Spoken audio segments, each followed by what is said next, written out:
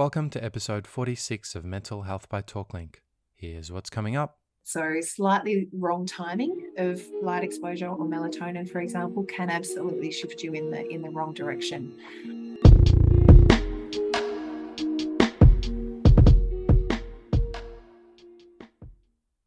Today we're speaking with Dr. Tracey Sletten, a senior research fellow from the Turner Institute of Brain and Mental Health at Monash University. Dr. Sletten is an expert on sleep, and in our conversation we do a deep dive into how shift work affects sleep, how to improve sleep as much as possible while working as a shift worker, and how to make the best of what would be otherwise a very non-ideal situation. Okay, let's dive in. My name is Dr. Tracey Sletten. I'm from the Turner Institute for Brain and Mental Health at Monash University. And here I'm a senior research fellow, and my area of expertise is in circadian misalignment, and particularly in the context of shift work. So do a lot of work really understanding what the impacts are of shift work and effectively working against our body clock. And then really focusing on a lot of interventions. Yeah, I think that's so relevant for a lot of people. We've just had a conversation, 2 parts actually, with Dr. Sean Drummond, and we've covered sleep, what it is, how it works, how much you need, the different phases of sleep. And so to any of our listeners who haven't heard that, I suggest why don't you start at that point, because that will set the scene. I think for our conversation today, Dr. Tracey, let's just assume that there's a reasonable level of knowledge and understanding in sleep already, because our listeners have listened and caught up. Why don't you maybe just start by setting the scene for us on circadian rhythms? Why don't we start there? Sure. Circadian means about a day. So it's the rhythms that occur in all aspects of our physiology and also our behavior. And so you're looking at rhythms that approximate 24 hours. So, for example, it might be hormone levels. So we have some hormones that are at very low levels during the day and at very high levels in the night. And one example of that hormone is melatonin. And melatonin is sort of known as the hormone of darkness or the sleepy hormone, where it actually allows us or facilitates us to fall asleep in the evening, to stay asleep for that period of the night. And then it helps us to be awake and alert during the day because it's at very low levels during the day. Other rhythms that we have are temperature rhythms. So you tend to have warmer temperature rhythms during the day and then a decrease in temperature at night. There's also aspects of our metabolism that change across the day as well, as just a few examples. And of course, then you have your sleep-wake cycle, where we tend to biologically sleep during the night and be alert during the day if we're not a shift worker. And so those circadian rhythms, as I said, are about a day in duration. There is variability from one person to another, but they approximate 24 hours. And where they are a little different to 24 hours, we sort of rely on our external light-dark exposure to keep us aligned to that 24-hour day. And so that is really working together with our sleep system to optimize our sleep in a consolidated form during the night and stay awake during the day. And so when we then work against those circadian rhythms in the case of shift work, or if we have a circadian rhythm sleep disorder, which means our biological timing might be slightly out of sync with our social timing, then we're more inclined to have problems with our sleep. Okay. All right, so let's maybe touch on melatonin first, because I do want to go to temperature and the metabolism component. But so can you just guide and direct my understanding here if I map this out? So melatonin, you said, is a hormone. It's secreted by the pineal gland in the brain, and the pineal sits behind your eye, right? So we think maybe that's why it's connected to light. Light helps regulate it. Is that right?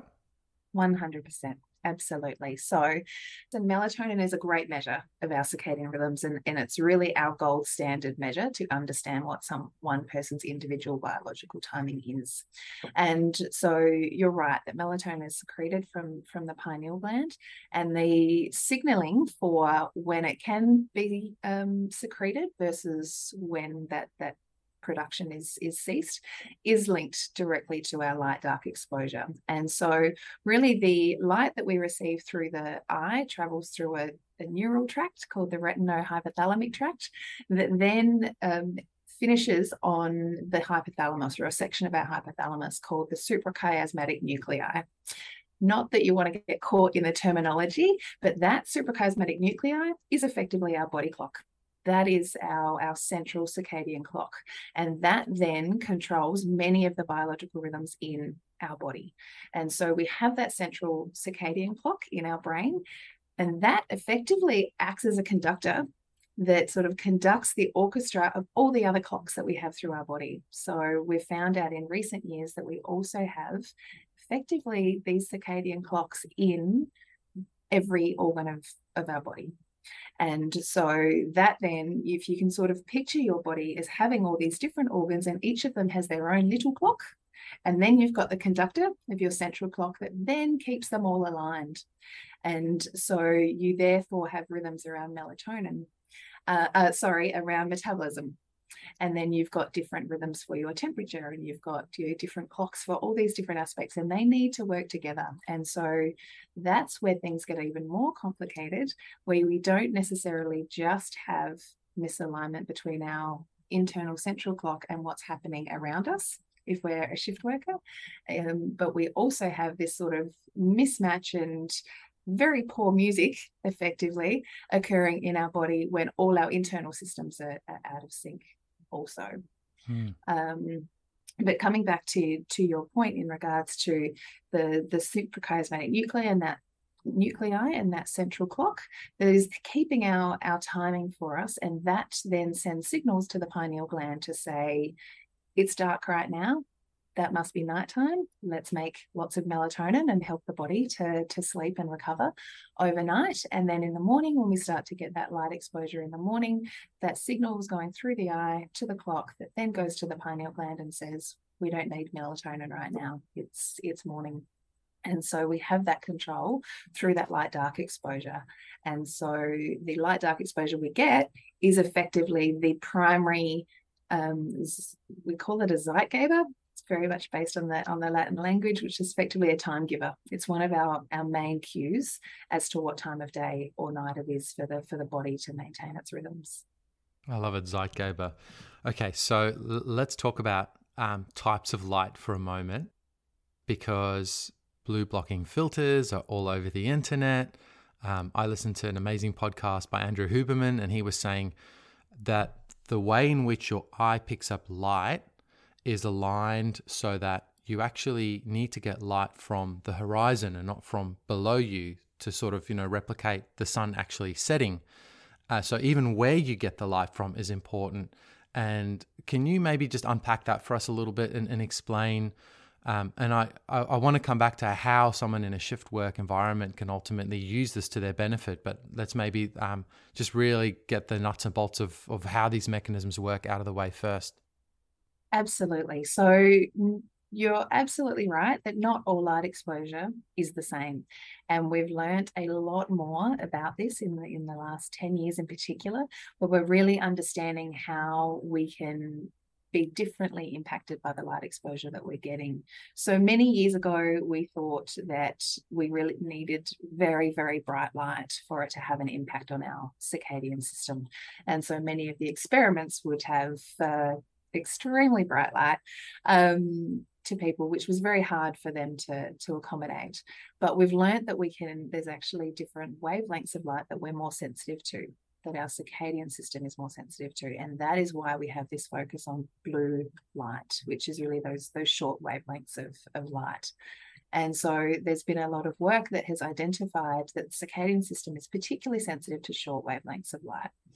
And that means that you don't need it to be so bright. You can still use sort of dim blue light and you're going to have an impact. It can suppress your levels of melatonin at even a low level of light, and therefore change the timing of your circadian rhythm and also impact your alertness. But that's a second lovely impact of light. So it's not, when you talk about the angle in which you receive the light, I think that is mainly linked to the amount of light that is being received by the retina. And so it's all about how much light we get into our eyes and the timing of that light and the spectrum, or the color content of that light effectively. So a lot more research has identified that we can use lower levels of light at shorter wavelengths, and you're going to get a considerable impact. And where that's probably most relevant to people each day is our use of devices. And our iPhones, or our mobile phone devices, our tablets, televisions, all of the things that are so heavily intertwined in our lifestyle now are having a huge impact on our sleep-wake behavior, and a major part of that is through our circadian rhythms. And so it's such a habit for many of us to be using our devices quite often quite close to our eye, and the light that you're actually getting through those devices tends to be more enriched in the blue, shorter wavelengths of light. So you might be climbing into bed with your device late at night. You're using that to perhaps help you to fall asleep, distract you, wind down a little bit. But one of the things we're not considering is that is light exposure. You're effectively giving a cue to your circadian system that it's still daytime. In short terms, and then you sort of switch off that light and then expect that we're going to fall asleep after we've just sent a signal to our pineal gland effectively to stop making melatonin. And so we are constantly sending these cues at different times of day that therefore confuse our circadian system a little bit and cause problems for our sleep-wake cycles. And so more thought around the way we use light exposure during the day will have a huge impact on our sleep from one day to the next. Even something as small as waking up in the middle of the night, reaching over and having a look at your phone to see what time it is. You're sort of giving yourself a bit of a shot of bright light at that point. And we know that it can be even short pulses of light that can send signals that can be a little confusing to your body clock. So some simple tricks to just change your exposure to light and how you use light in your life can actually help you, because we effectively are therefore generally shifting our circadian timing to a later time by this behavior of light exposure late in the evenings that's just become such a habit for many of us.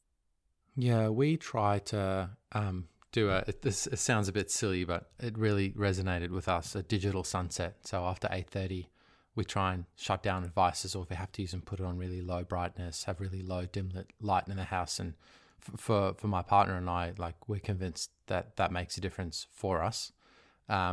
Maybe we're just more sensitive to light than normal people, but yeah, the screen very close to your face at nighttime, it frazzles me, and I feel like it keeps me awake. So that all makes sense, the way you've mapped that out.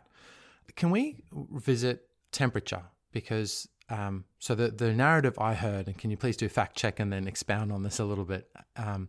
So your body temperature goes lower while you sleep. At the moment you fall asleep, it starts lowering, and then about 2 hours basically before you wake up, from memory, it's at its lowest point, and then it sort of goes up. And if you mess around with your temperature, then you can affect your sleep pattern, both helping you sleep or not helping you sleep.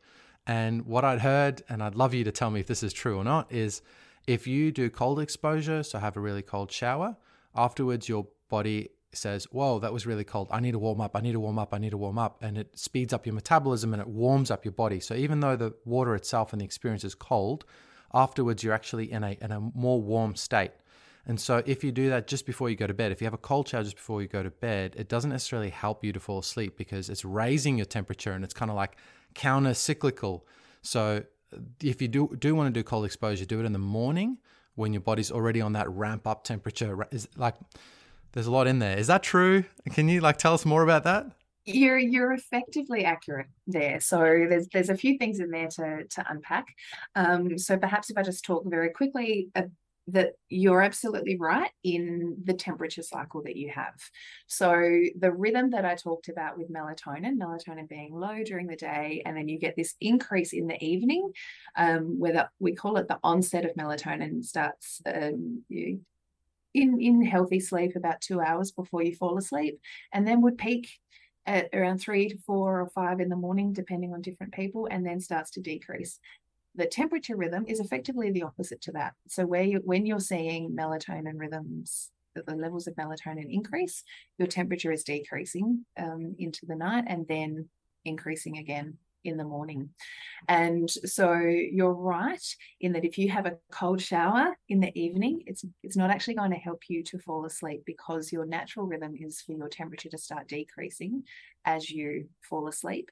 And that's why we often feel sleepy when we have a shower or a bath, a warm shower or bath in the evening, because you've raised your temperature a little, and then it's sort of this natural decrease of temperature that occurs as you fall asleep. So it can actually help you to fall asleep in the evening to have warm showers. And so, yes, if you're going to do cold showers and anything similar to that, morning is a lot better for that. Okay. So we talked about melatonin cycles. We talked about temperature rhythms. Is this an appropriate place or conversation to talk about adenosine and caffeine as well, or is that a separate conversation?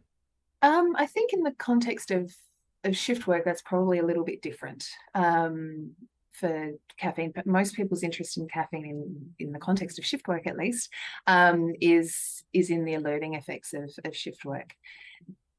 From a circadian rhythms perspective, there is more research emerging that caffeine may actually be able to manipulate the timing of our circadian system also.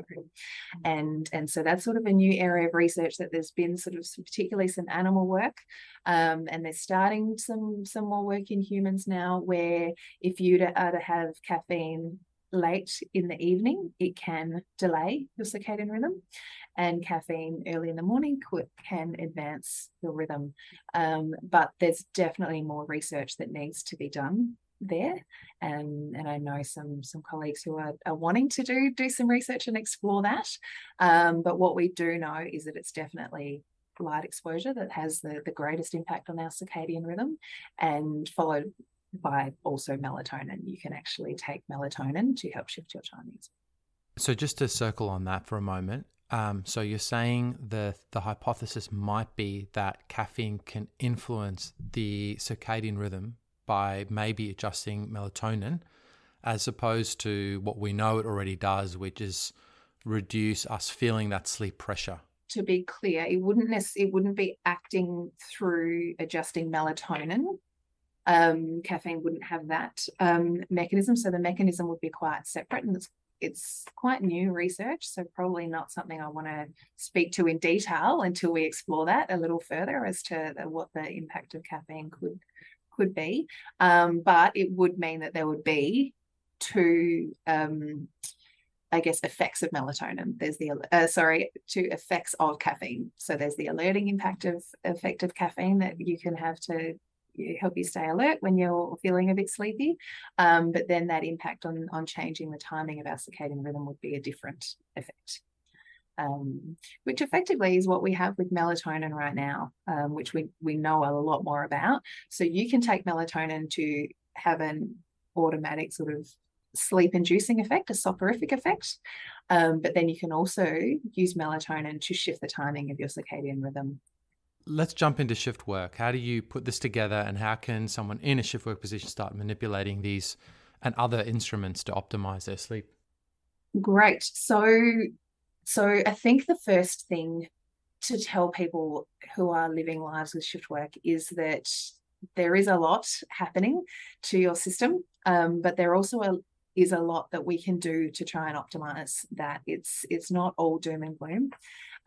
There is a lot, but it is a complex scenario to unpack, because there's so much variability in what people are doing with their shift working schedules. And so when we talk about shift work, we're effectively talking about working non-standard work hours. So most people automatically assume we're talking about working at night, which is the most extreme situation. Of course, you're needing to work at night and be awake when your body is wanting to sleep, and then you're trying to sleep during the day when your body is built to be awake. And so that is the most extreme situation, but it's really important to explain that there's other aspects of shift work that can be very challenging as well. So people who are early morning shift workers, so they may be starting work, 7 can be challenging, 6 a.m. is more challenging, and then there's earlier times as well. But we know, for example, even those shift starts at 6 a.m. in the morning can have significant impacts. So when I talk about shift work, I want to make it clear that I'm talking about all of those contexts. You also have shift systems where people are going from an early morning and then they do some evenings, they might do some nights, and they're rotating constantly.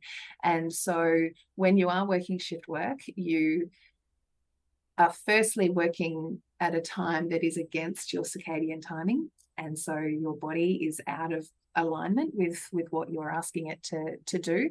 But then you've often got the big rotations. Even if you are a night shift worker, you still have days off where you try to live a day life again. And so you're constantly giving different signals to your body. So all shift workers have that problem. But what it means is that the different tools that you can use are quite varied based on the schedule that you are working. But perhaps if I can talk about some of the things that we first look at when someone is doing a shift work schedule. We try to start by looking at that system level first. And so what are the rosters that somebody is doing? And are there some very simple changes we can perhaps do to those rosters if necessary to consider circadian and sleep principles? So one, for example, would be that we have learnt that the circadian rhythm, as I mentioned, is slightly longer than 24 hours in some people. It's different for everybody, but it is on average 20. It's actually 24.2. Just as a side note, and so it's actually easier for our body clock timing to shift later and later each day, and so we sort of tend to naturally delay if we're kept in the dark without these time cues of light and dark. And so by using that sort of information, we know that if we need to rotate from an early shift to evening shifts and night shifts, we're better to follow this pattern where your shifts get later. So you should go from a morning shift, and then your next one would be an evening, and then you would be a night shift. So you're actually going later with each shift. And we call that a forward rotation because you're following the timing of your circadian rhythm that way. Whereas if your work structure requires you to do an early morning shift, after you do an evening shift, then you're going backwards.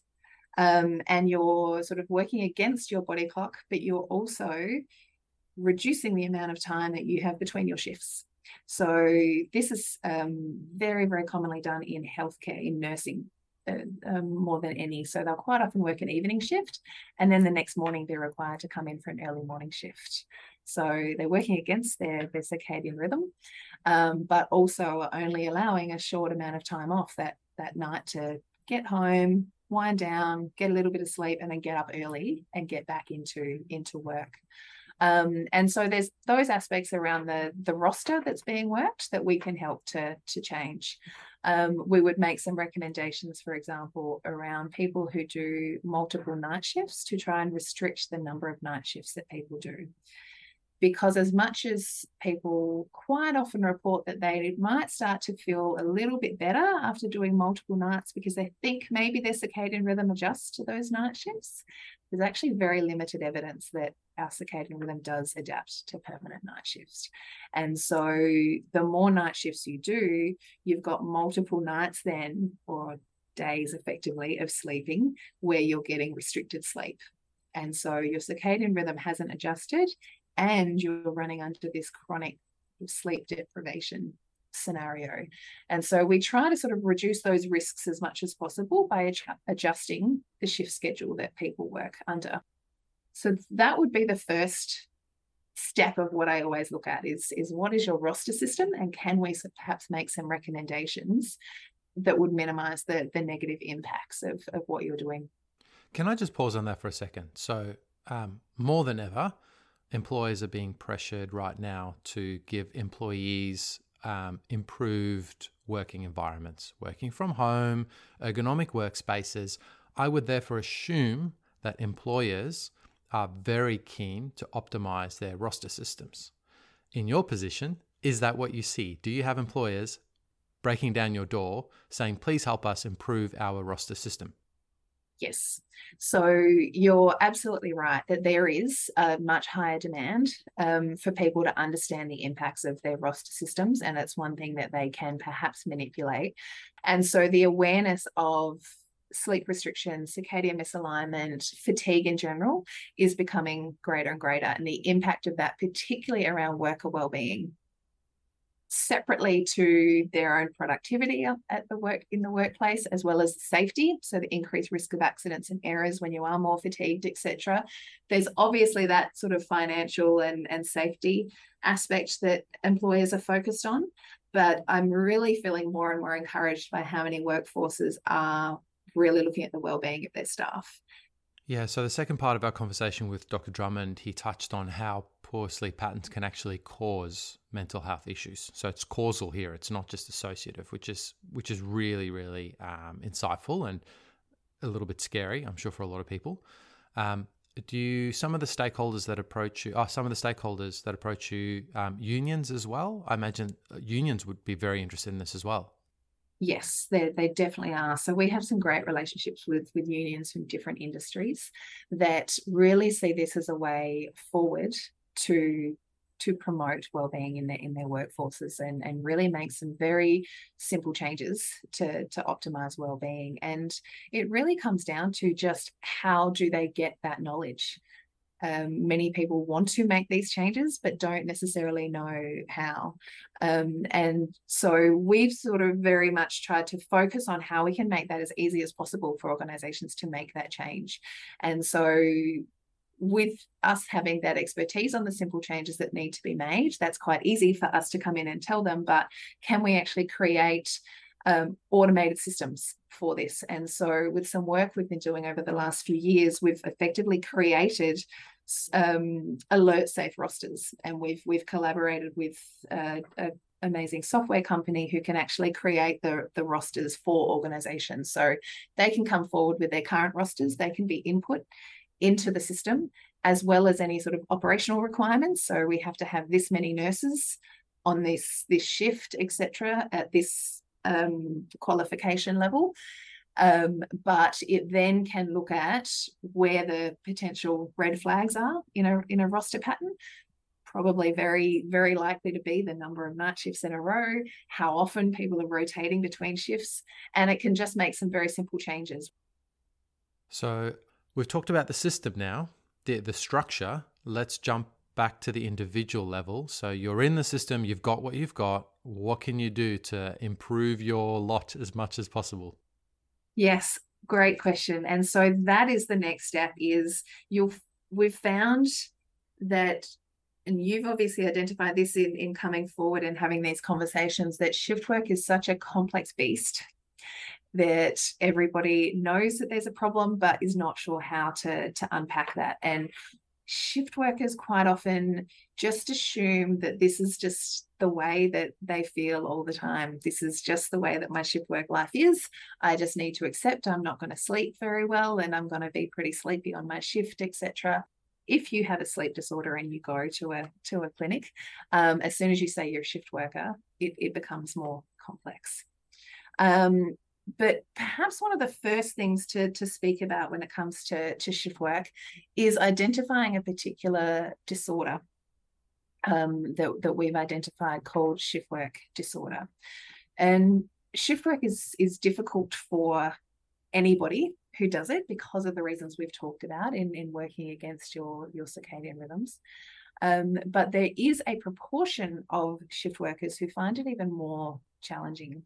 And so this particular disorder called shift work disorder effectively is characterized by extreme sleepiness and ongoing impacts of insomnia. And so while all shift workers might feel some aspects of sleepiness and some aspects of trouble sleeping, there is a proportion, and depending on how you I guess define it and measure it, it can be up to about 30% of the shift working population that experience this disorder. And so that sort of tends to be the first focus at an individual level that I would look at, is what are the risks of an individual experiencing this shift work disorder. And there's simple ways for us to assess this, some very simple questionnaires where we ask people about their sense of well-being at different times, whether they doze off at work or doze off falling when they're driving, whether they have trouble waking too early or going back to sleep. And as much as that sounds like all shift workers might experience that, there is that group that particularly experience shift work disorder. And so we are learning more about the individual factors that might put some people at particular risk of struggling more with shift work. And some of that actually comes down to a person's individual circadian timing. So some of us are naturally more early and some of us are naturally more late, and there's a biological basis behind that. And we find that has an impact on how well some people cope with different shifts. So as much as we say you can make some adjustments at a general organizational level with rosters, you can also look at how an individual person copes being on different shifts. So some people might be very, very naturally early people, and therefore getting up for an early morning shift isn't a problem for them. And so having them working those early morning shifts on a regular basis would actually align with their biology.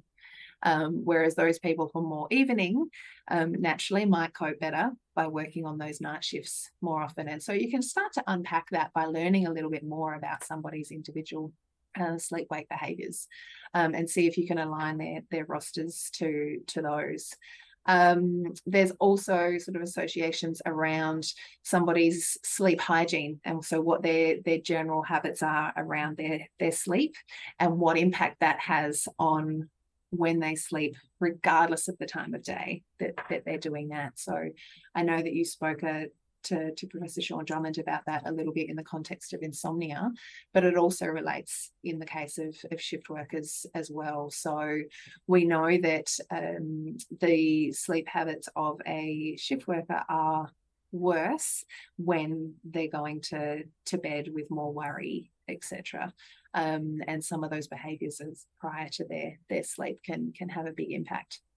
But I think one of the things to sort of talk about in general with shift work is when you look at somebody's particular roster pattern and the recommendations you can give to them around their sleep wake. I think if we focus on a couple of examples that I think would be better to make it a bit easier, because it is so variable depending on the rosters that they're doing. So one of the things for people who move from, they might do day shifts on some occasions, and then they're moving to a night shift. So people who are regular night shift workers, one of the things that we've obviously talked about circadian rhythms having a huge impact on how they are able to stay awake at night and sleep during the day. But another factor in our sleepiness is how long we've actually been awake for, our sleep history. And so if you think about somebody who's working the night shift, usually we would, if we were going to work during the day, you would wake up in the morning and then go to work. You've probably been awake for an hour or two at the time you start work. Somebody who's working a night shift might have slept overnight and then wake up at 8 in the morning. They'll do their day and then they have to work in the night shift that night. So if they haven't slept during that first day, they're probably going to work having been awake for it's going to be close to sort of 16 to close to 24 hours by the time they've finished that work shift. And so for individuals doing shift work to always think about not just when they're sleeping, but how much sleep they've had at each point along the way. So you're sort of trying to, in that case, you've got an opportunity to bank some sleep before your first night shift. So if you can find that opportunity to nap in the afternoon before your first night shift, you've sort of broken up that long duration of wakefulness that would absolutely help you get through that first night. Then sleeping between 2 night shifts can be challenging because of our circadian rhythm. So the thing that we usually recommend is when you've finished your night shift to try to get to sleep as soon as possible when you get home. So don't wait and go home, go and do the shopping on the way home, or all those other things, and then you've lost that opportunity to try to get to sleep as soon as possible towards the end of your biological night. So trying to sleep as well as you can. You'll probably find that your circadian system, because you are in that period where it's not very conducive to sleep during the day, after you've had a few hours and sort of broken that period of your sleep catching up, after you've slept for a few hours during the day, you'll probably find that you've woken in the sort of early afternoon. So again, we would encourage to try to return to sleep, to get a little nap before you would start that next night shift again.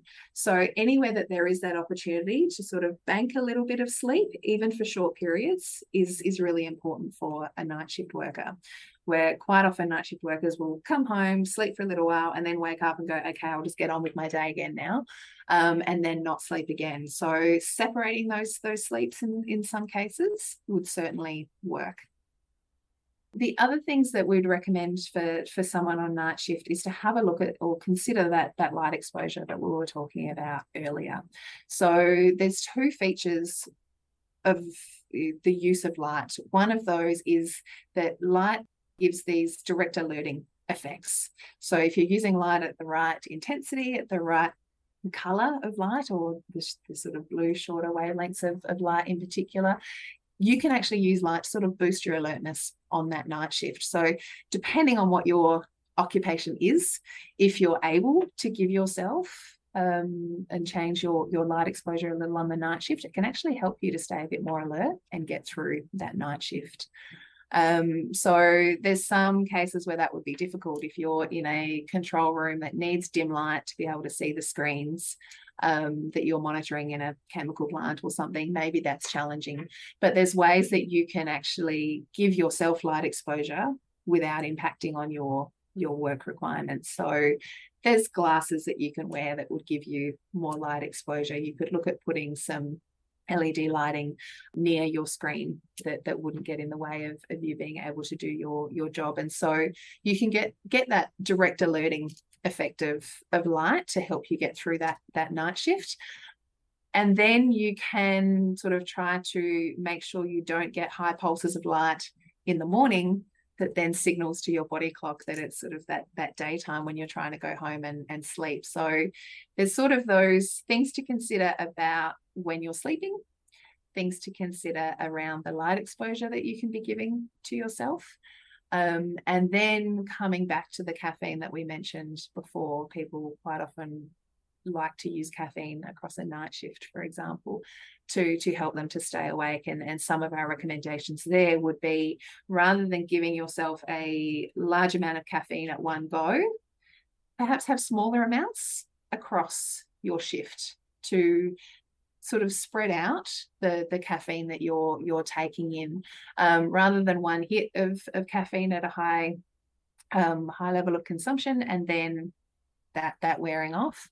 But of course, always be aware of the fact that caffeine can have an impact for an extended period. So make sure you're not having a lot of caffeine at the end of your shift when you then want to go home and try to sleep at the end of your shift, and caffeine might therefore have an impact on your sleep.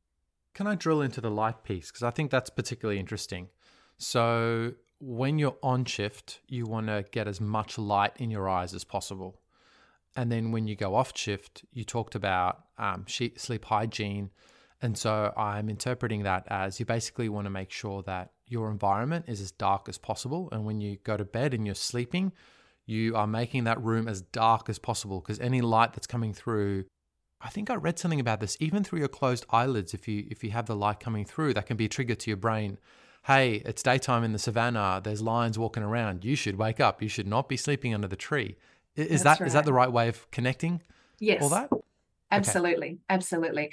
And it does become a little complex because you have these two aspects of light. There's the alerting effects, but there's also the impacts that you're having on your circadian system as well. And so, again, this is something that we find is really challenging for people because it's so context dependent. And so, if I'm speaking to somebody who works in a mine and they work 7 consecutive night shifts, and that is their roster, and that roster is not changing, therefore you need to make the most of it. My recommendations to them are going to be very different to the nurse that I speak to that's only going to work 2 consecutive night shifts and then go back to day shifts again. So my recommendations around what they would do to cope with that roster would be different. So in the example of someone working in a mine, working 7 consecutive nights, I would probably recommend that that person tries to adjust their circadian timing as much as possible to help them get through those 7 nights. The person who's doing 2 nights and going back, I would say, let's manage as well as you can, to maximize the sleep, etc. you can get for those 2 nights, but not try to manipulate your circadian system. In the case of the person doing 7 consecutive nights, you could actually use the light to try and delay their circadian timing as much as possible so that you are starting to shift them later so that you start to move their peak circadian timing. So the trough, the low point of their temperature rhythm, or the peak of their melatonin, you would push that time further into the day. So it's going into the time when they would sleep, and you would improve. In the lead up to their shift, they basically want to get light exposure into the late afternoon, maybe evening, so that they start staying up later, so that already they're starting to get that momentum forward.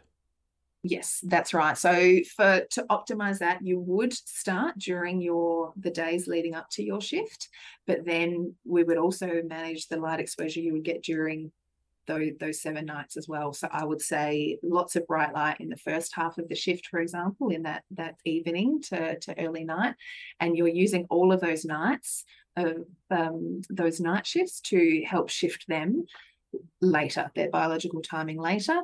Then you're going to start to take that peak night, biological night, outside of their shift and push it into their day. And so they're going to be able to be more alert during their shift, and they're going to be able to sleep better during their days. But of course, you then have to make sure you would manage what you do when you come off of those nights so that they're therefore not at risk of problems when they come off of those nights. I've got this image of you driving home or walking back to your accommodation with sunglasses that have like side shields on them. If you really want to be true to this, right? Like you're trying to limit the light when you come off shift as much as possible. Keep it dark, get into your room, draw all the curtains down, and just make that room super dark, and then go to bed straight away based on what you're saying. Yes, it sounds like you've been watching my research and what I've been asking my participants to do, because that is effectively it. Really? Glasses. Yes. I have sunglasses with side shields, the mountaineering sunglasses. I love them. But that's like the ideal tool here, right? That's right. And so similar to what we've been trying to do with the rostering system, we want to make this sort of thing as accessible to people as possible, because your listeners listening to this may walk out feeling more confused than ever, because we keep referring to every context is different and the recommendations we would give it is different. And so what hope do shift workers have of, okay, well, next week my roster is going to be this, what do I do then? And so what we're really trying to do is create these individual recommendations as much as possible without requiring somebody to come to someone like myself or a specialist clinician to give those recommendations.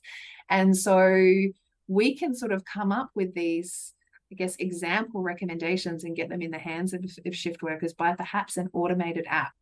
And so that is a lot of the work that we're trying to do right now, where you can actually enter your rosters into an app system or give them to your clinician, and you are then given personalized recommendations of, okay, well, now you're coming into this roster system. I suggest before this shift, you sleep at this time, get some light at this time, hide from light using your wonderful glasses at this time. These are the times where you could perhaps have a bit of caffeine if you need it. This is where you don't.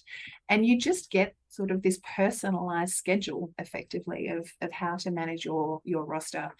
Is your app live? It's in testing phase at the moment, so we've got quite a few different cohorts of shift workers testing those, but also a lot of ongoing studies that are collecting data to feed into that. So we are always looking for people to come forward and trial the recommendations to make sure it's an accurate recommendation to then go into the app. So as much as the app isn't necessarily live for whole groups to get their hands on right now, there are opportunities for individuals or individual organizations to absolutely get in touch and benefit from personally from what we're doing right now, and to help us improve that app for when we can release that. How would you like listeners to express their interest for something like that, either on an individual or organizational level? Sure. So we have a few ways. They can absolutely contact me on my email, tracey.sletten@monash.edu. So that's tracey.sletten. And that's probably the best way. And then I can send you to the expressions of interest for the different work we're doing based on the interest of what you'd like to achieve. Okay, we'll pop that in the show notes as well if you didn't catch that then. You talked about basically either deciding whether or not the shift is short enough that you can just endure it, or it's long enough where you can consciously try and shift your circadian rhythm. I think inbuilt in that is the assumption or the fact that your circadian rhythm can only be shifted by a maximum amount each day. And if it's too short, it's not worth it. And if it's long enough, you can kind of do it. And the experience I'm thinking of here personally is jet lag, where it takes you a couple of nights to catch up. How much can you shift your circadian rhythm by? What's the maximum amount in a 24-hour cycle? Great question. So it depends on which direction you're trying to shift it. So I mentioned before that our sort of 24-hour rhythm tends to be a little longer than that. And so it's easier for us to delay. So if you are traveling west with your jet lag, for example, you want to delay, you could probably shift about an hour and a half. Tends to be the average. Whereas trying to advance and go to an earlier time, you would probably only shift about an hour. But how much you shift really depends on the factors that you're using to shift. So if you just change jet lag, if you don't do much at all, you go from Australia to New York, and you don't sort of do anything other than just live on the New York time, you're not going to shift as much as if you used individual light exposure patterns and melatonin, for example. You can actually shift yourself much more rapidly. And so similar to how we create these shift work plans, you can create a jet lag plan or have one of us create one for you, for example, where you can use that light exposure in your biological evening and then use your glasses in the morning to shift you much faster. And then you might also take melatonin, for example, to help shift you, and you can rapidly increase how much that you would shift under those contexts. Right, because if you just turn up to New York in your example and you just start living at the normal pace of life, you might actually be out of sync with the circadian rhythm, and you might actually not be helping your body adjust. You might actually be making it worse if you're getting light exposure at the wrong time. You can exacerbate your phase shift, right? Is that true? Yes, 100% true. And I'm glad you said so, because it's a really good point that we are constantly talking to people about, is that these sorts of recommendations we give are very, very useful, but you need to make sure that you're not doing the opposite. So slightly wrong timing of light exposure or melatonin, for example, can absolutely shift you in the wrong direction. And that applies for jet lag in particular.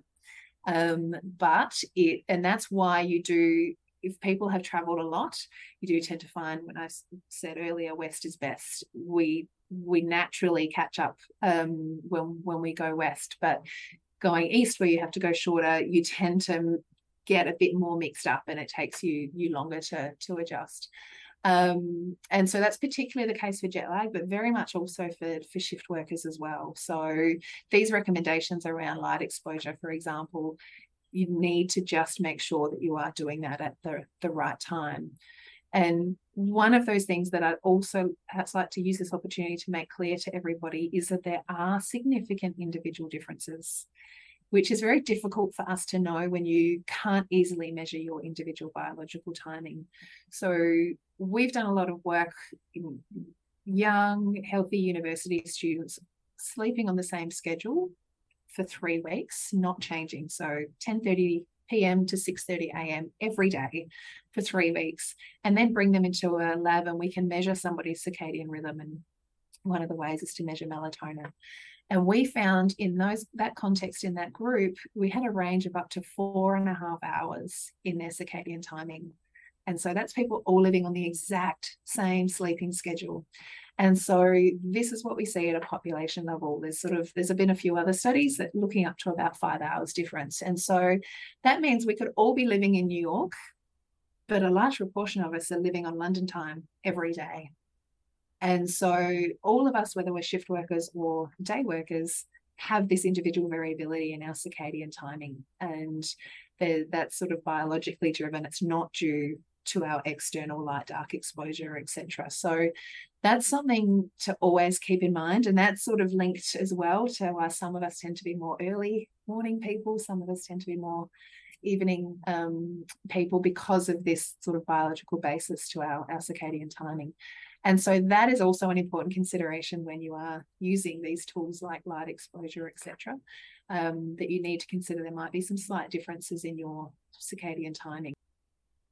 So the variations you described there in the students, it's not because some people are sitting on their phones till 2 a.m. every morning and, for a long period of time, their circadian rhythm eventually just adjusts. It's the natural variation within any healthy, normal population that's not nudged by environmental factors.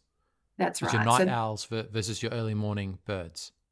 Yes. So there is that natural variation at the base level first, but we then manipulate that with our behavior on top of that. So those two might be intertwined. And so I might be a naturally early person, but if I am then sending signals to my body clock by giving it lots of light at night and then sleeping in or darkness in the morning, I'm going to become a bit more biologically delayed, which wouldn't necessarily align with my biology.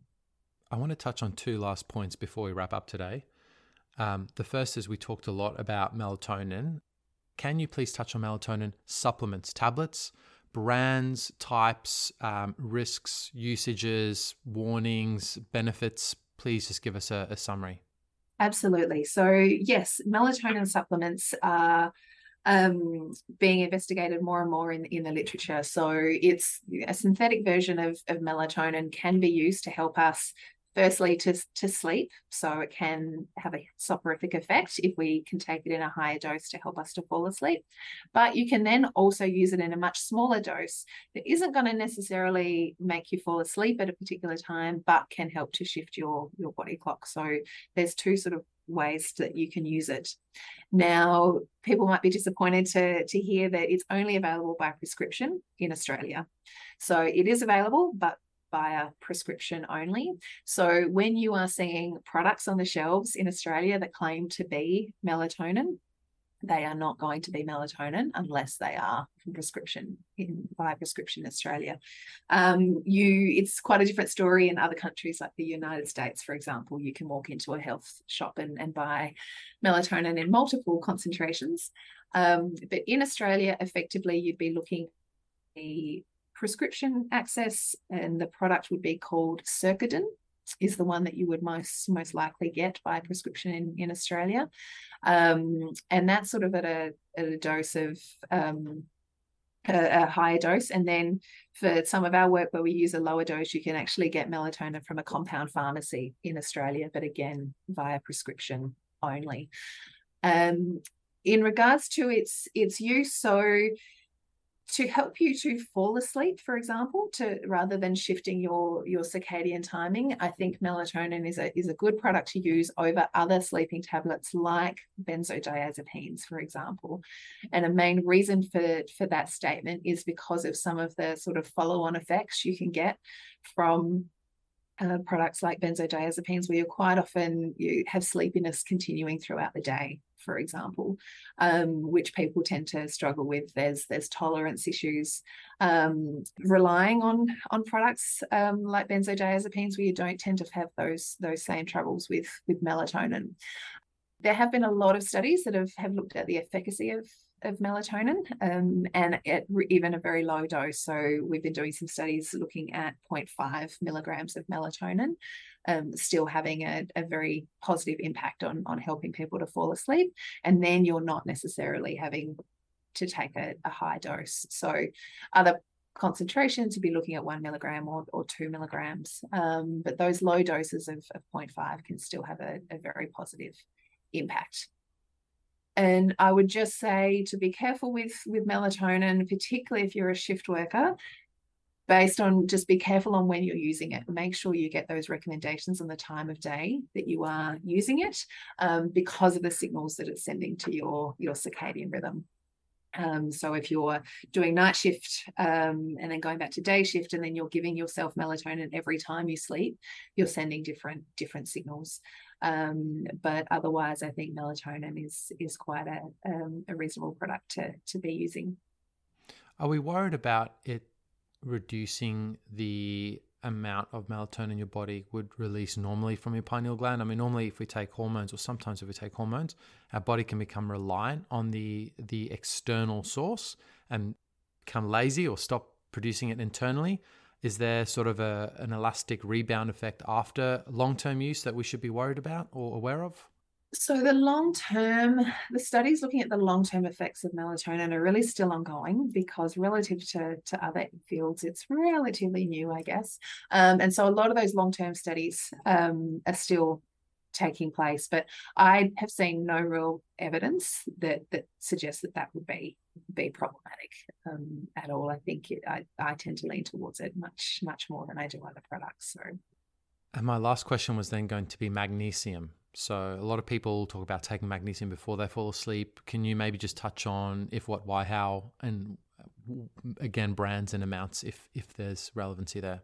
Yeah, it's definitely not my area of expertise, so I'd be hesitant to really give any recommendations around that, other than just sort of my anecdotal experience of people saying that it has helped them, but really understanding why that is working. Certainly no impact from a circadian perspective of magnesium, but whether it's from that relaxation perspective, I'm not sure, but that one's outside of my area of expertise, unfortunately.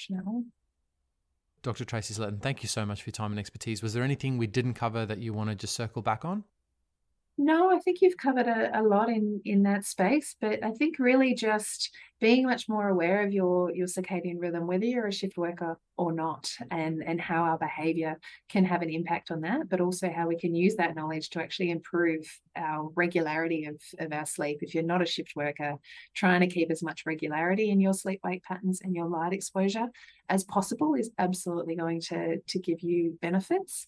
But even if you are a shift worker, just as much as it sounds illogical, trying to keep some regularity in what you're doing as you rotate from one shift to another is going to be helpful for you. And it sounds like there's a great opportunity as well to work with yourself and your team as a research participant. So just want to emphasize that again. We'll include those details in the show notes. If you want to be part of a study and you want to do a deep dive and learn a bit more about your own clock, this might be a great way to do it. Absolutely. We would welcome anybody's help. We really need the people who are on the ground living these lives of shift workers to help us understand what works and what doesn't, so that we can educate the healthcare system to provide that support from here on. Dr. Sletten, thank you so much for your time today. Thank you. I appreciate your time. Okay, well, that's it for today. We hope that you've enjoyed this conversation with Dr. Tracey Sletten. You can find us at talklink.com.au. See you soon.